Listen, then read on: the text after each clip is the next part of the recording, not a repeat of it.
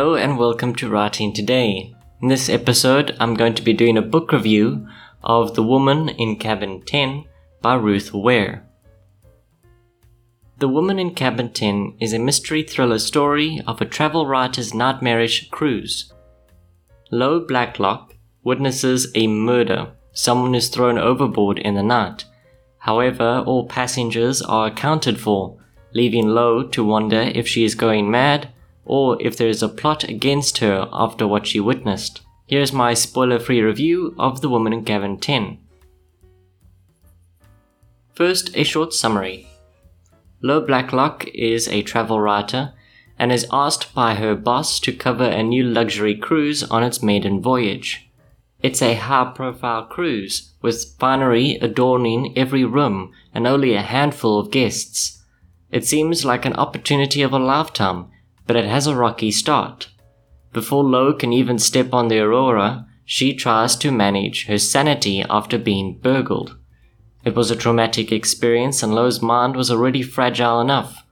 Despite this, she does not plan to miss out on this opportunity and boards the ship.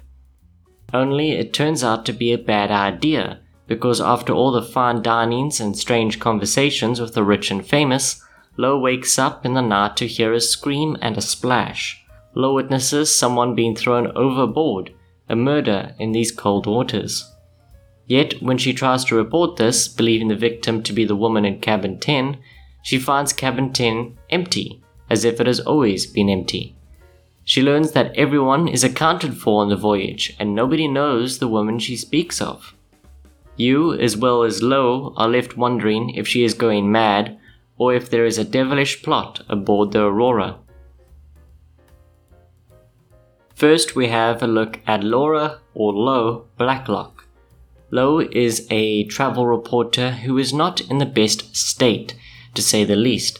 Lo is troubled constantly with indecisions, trauma, and depression. Therapy barely covers these problems and certainly doesn't prepare her for the horrors she encounters throughout the book.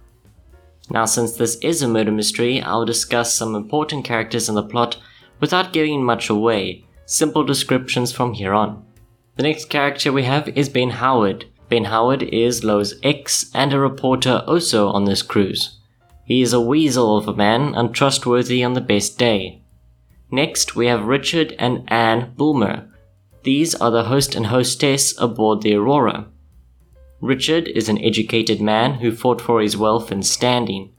Anne is his wife, a much more successful woman, yet suffering from cancer. Next, we have Cole Lederer, who is a dashing photographer who is on the rebound after discovering his wife sleeping with his best friend. Next, we have Johan Nilsson, who is one of the staff assigned to Lo's cabin, being there to help her with anything she needs and also being the one she discusses the murder with first.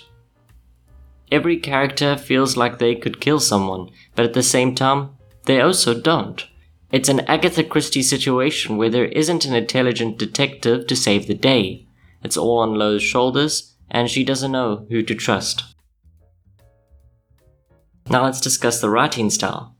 Ruth Ware has a straightforward writing style, but that doesn't stop her from establishing a clear atmosphere. As this is a mystery thriller, from beginning to end, she ensures that the tone is negative, adding to that foreboding feeling.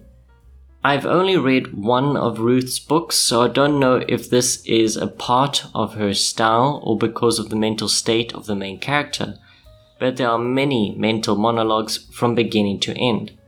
If I was to draw a negative, it would be the repetition of some points, but it can also be argued that this is hammering home the mentality that Lo has throughout the book. Of course, it goes without saying that The Woman in Cabin 10 is written in the first person from Lo Blacklock's perspective. Now, with that said, here are my thoughts on The Woman in Cabin 10. I noticed from the first chapters the strategies that Ruth employs to establish the atmosphere. There needs to be a negative feeling to almost every encounter, to every description, to maintain this feeling of dread and discomfort. It's a technique that I admire in this kind of fiction because it keeps the moments where the reader relaxes to a minimum. There is an insecure feeling that anything might happen, which Ruth underlines often to ensure she gets her point across. With that said, the beginning stages didn't give me that skin-crawling feeling, despite the common fear of the unknown. Instead, I constantly played the detective, trying to piece the mystery together, rather than feel the helplessness that Lo feels. That changed in the final act. I won't spoil what happens, but in the final act, the story went a way that drew attention to a phobia of mine. If not a phobia, certainly something that makes me feel a shortness of breath sort of uncomfortable. Or perhaps I simply feel most fear when the character is confronted by a threat rather than worried about being surprised by a threat around every corner. Stepping away from the story, let me talk about the characters. Almost all the characters are unlikable, but of course that is by design. As I said, the silver linings are rare and often short-lived to give this dark atmosphere. Yet I wanted at many points for Lo to step up and show serious, aggressive bravery. Characters that are caught in a negative spiral and go with this flow tend to get on my nerves. The most compelling characters are the ones who develop, find strength in themselves and start saying I can do it rather than hiding under a blanket. Thankfully, Lo never went so far that she came off as a no-hoper. She did develop, she did grow, and I was very happy to see it. Now to conclude, if you enjoy twisting stories with a dark atmosphere, then you will enjoy reading The Woman Cabin 10 by Ruth Ware. That brings us to the end of this book review. If you enjoyed, please be sure to subscribe, and if you want to check out the rest of my work, I'll leave a link to my website in the description. As always, good day, good night, and happy reading.